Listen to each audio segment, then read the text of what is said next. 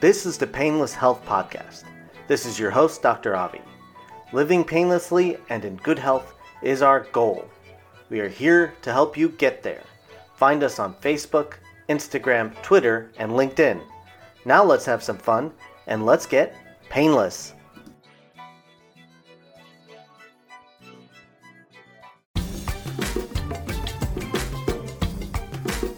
Welcome to the Physiatry Podcast. This is your host, Dr. Ramchandani. Today we have a very special episode. This is Season 2, episode number 14. Today we're going to talk about the many ways of living longer. There are many ways we can live longer or healthier. Most important is to lose weight and exercise, right? Stop smoking, drink less alcohol. Yes, but there is a lot more behind this. So today we're going to get into that. Welcome to the Physiatry Podcast. Again, I am your host, Dr. Ramchandani. Questions or anything that pertains to the podcast that you would like to ask me, please send me a message at physiatryshow@gmail.com. You can also find me on LinkedIn at Physiatry Show. You can also find me on Facebook at Physiatry Podcast. In any case, let's talk more about living longer. There are many ways we can live longer. Most important things may include losing weight and exercising, right? Stop smoking, drink less alcohol. We've been told this a million times. But what is really the basis behind this? Why do these things cause people to die earlier? Maybe people have had strokes, high blood pressure, etc. Is there a genetic basis behind that? An age-old question. Why do we age? Does the answer lie in our genetics? Yes, it does. Let's go back to our DNA. Here's a little recap on DNA. DNA is the genetic material that encodes protein. It can predict our eye color or our preference to cilantro, to different diseases that we may have. But it also may determine our age and how old we actually are. What I mean by this is that it may actually determine how old we look. We have 23 pairs of chromosomes, and each pair of chromosomes, or each chromosome, has millions of pieces of DNA on it. Each piece of DNA is called an amino acid, and each encode different proteins. So we may have 25 base pairs that make a certain protein. In any case, at the end of each chromosome are what we call telomeres. Telomeres are repeated segments triggering our enzymes that encode DNA. So these telomeres are the end of a DNA segment. And at that end of a DNA segment, they actually trigger, okay, that's the end of the segment, and we stop encoding protein at that point. So these telomeres are longest when we are kids, and then shorten as we get older. Because replication of DNA, when our cells split and become more cells, it actually cannot happen at the end of our chromosomes. So they become shorter and shorter and shorter. The function of these telomeres seems simple. They maintain our DNA. Without telomeres, our DNAs would mutate. So I'll get to that in a minute. We would actually develop more cancers. There are several scientists who developed these concepts. There's a Russian theorist called Alexei Olivikhanov. I'm sorry, I probably butchered that name, and I understand because people butcher my name all the time, so it's no big deal, who recognized that DNA couldn't replicate their ends. Elizabeth Blackburn with Joseph Gall discovered telomeres, simple repeated DNA composing on telomere ends. Again, Elizabeth Blackburn, Carol Greider, and Jack Skozak received the 2009 Nobel Prize in Physiologic Medicine for discovery of how chromosomes are protected by telomeres. In 1983, Barbara McClintock was the first woman to receive an unshared Nobel Prize in Physiology or Medicine who observed that without the ends, or telomere aces, at the end of the telomeres, the DNA would actually become sticky, and these structures maintain the stability of DNA. So what does it have to do with living longer? Well, When telomeres become too short, the ends of DNA strands are not transcribed, and therefore the DNA doesn't produce the right proteins, right? So this causes degradation and wasting of organs, potential cancers, right? That's why we have the enzyme telomerase, which actually increases the size of telomeres. Well, it's interesting that telomerase is actually an enzyme that has both RNA and protein in it, and it can actually make more telomere length at the end of the DNA. This solves by adding amino acids at the end of the chromosome. It makes the DNA a little bit longer. So telomeres can be quite long in humans. Despite this telomerase, as time goes, telomeres do shorten. They still become, if they become too short, the cell's DNA actually triggers a self-programmed destruction program and kills the cell. So many age-related diseases are due to too short telomeres because guess what? They kill cells. So emphysema is one. Idiopathic pulmonary fibrosis is another. Many cancers, aplastic anemia. About 90% of cancer cells have short telomeres. And the one thing about cancer cells that is unusual with telomeres, and this is probably a completely separate podcast, but in any case, 90% of cancer cells have short telomeres, but they actually have an increased telomerase activity. So the cells are genetically different, but the telomerase makes the cells still viable so they don't just self-destruct. So, for example, 75% of oral carcinomas or cancers have this phenomenon, and 98% of bladder cancers have this phenomenon. So, very interesting. Some genetic syndromes can be associated with short telomeres, and this is like kids. So, dyskeratosis conjuncta, their dystrophy of skin cells, bone marrow failure, predisposition to cancer, shortened lifespan, and many of the patients also have idiopathic pulmonary fibrosis, which is associated with low telomere size. So, actually, all these things are things that can happen when people are just older and they have smaller telomeres. So a study in the UK showed that longer telomere length increases pulmonary function and decreases blood pressure in middle-aged people. It may also affect fertility. So lower telomere length may actually decrease fertility. So what affects telomeres negatively? All the things you would think: smoking, alcohol consumption, chemical and environment pollutants, radiation, space flight, but not climbing Mount Everest. Well, I don't know where people come up with their experiments. So there's a little sidebar here. But somehow they compared the telomere length in astronauts and telomere length in people that were climbing Mount Everest. I don't understand that, but they found that people that went into space actually had smaller telomere length than if they went on Mount Everest and came down. Weird, strange. Anyhow, that's the sidebar. Positively, what can actually increase the telomere length in people?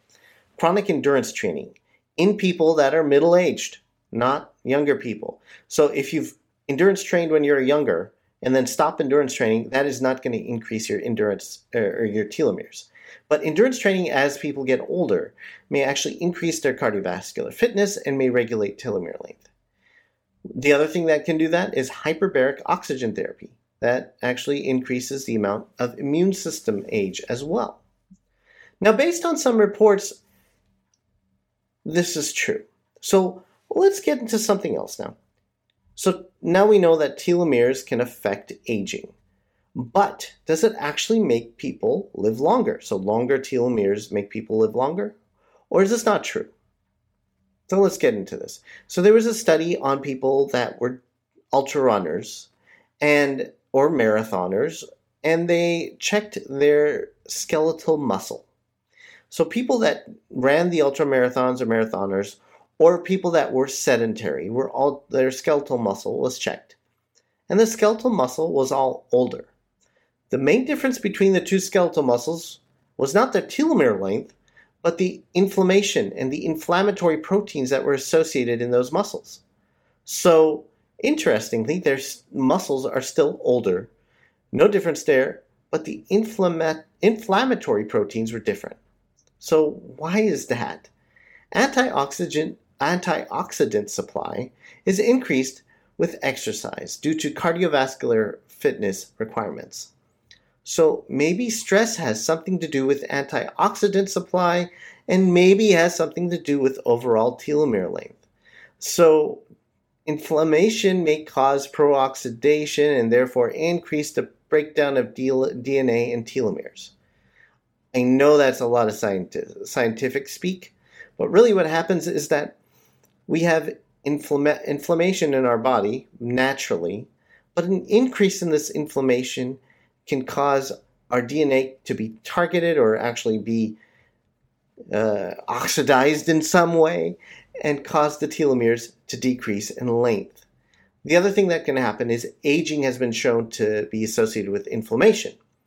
So when we look at controlled studies, so someone that has that's of an older age and someone of a younger age, and we look at their pro-inflammatory cytokines or their acute phase proteins, which are signs of inflammation.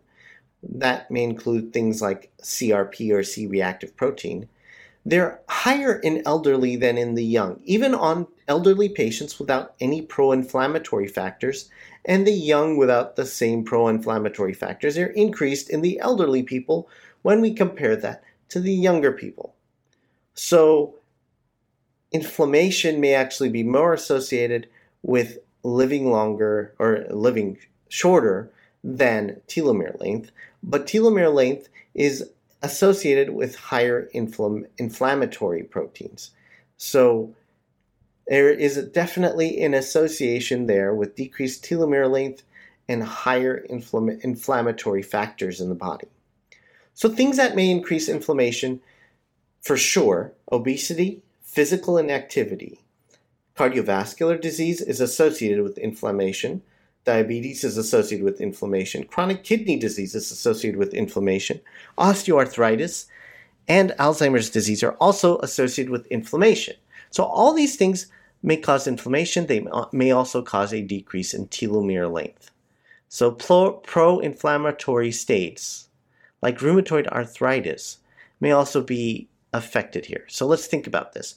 Now we have the thought process that inflammation may decrease telomere size. So how about things like rheumatoid arthritis? Does that affect lifespan? Does that affect telomere length? So when we look at studies on rheumatoid arthritis, and depending on what study you reference, rheumatoid arthritis has a decrease of life expectancy by about 5 to 10 years. These studies were, of course, done a little while ago, about 20 years ago or so. And so the treatments that we have for rheumatoid arthritis are different and better than we used to. So with current treatment, the life expectancy for patients with rheumatoid arthritis is likely longer than a decrease of 5 to 10 years. So maybe the key to slowing aging is decreasing inflammation in the body, and therefore decreasing cytokines and other pro-inflammatory factors in the body. And by decreasing these things, people actually get an increase in their telomere length. And as people get older, it may help with long-term health and slow aging. Very interesting.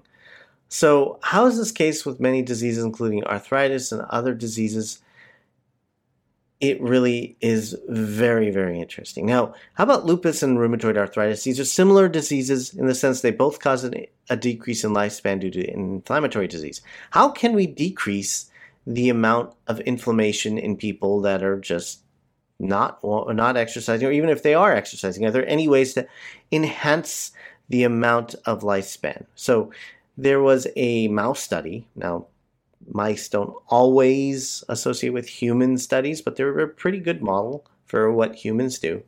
Now, we used DHA-enriched fish oil, and that increased lifespan in a mouse model with mice that had lupus. So, in any case, let's go back and let me just talk about a summary about this episode. So, the key conclusion is that inflammation is bad, likely causes pro-aging, likely causes a decrease in telomere length. Therefore, if you can stop inflammation, you can stop aging, or at least slow aging. This may not be so easy, but all of us can do better by choosing what we eat and maintaining a good lifestyle. Don't smoke, don't drink too much, do healthy things, and you will likely live longer, likely maintain your telomeres, exercise, do some endurance training. That may all increase the amount of telomeres. So, all this is very interesting. I hope we have a guest speaker here on the next episode. I am really looking forward to the next episode as well, where we're going to have someone very special. I'm going to announce that in a later date. And thank you again for listening to the Physiatry Podcast. This is your host, Dr. Avinash Ramchandani, and I hope you have a great day.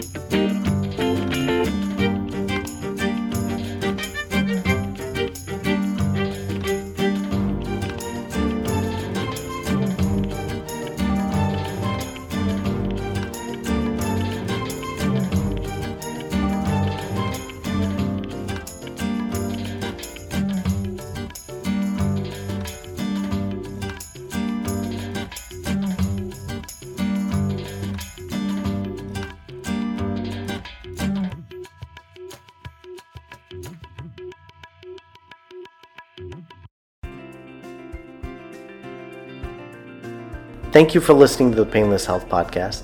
I hope the information that has been given to you has been useful. Of course, I am a physician, but not yours.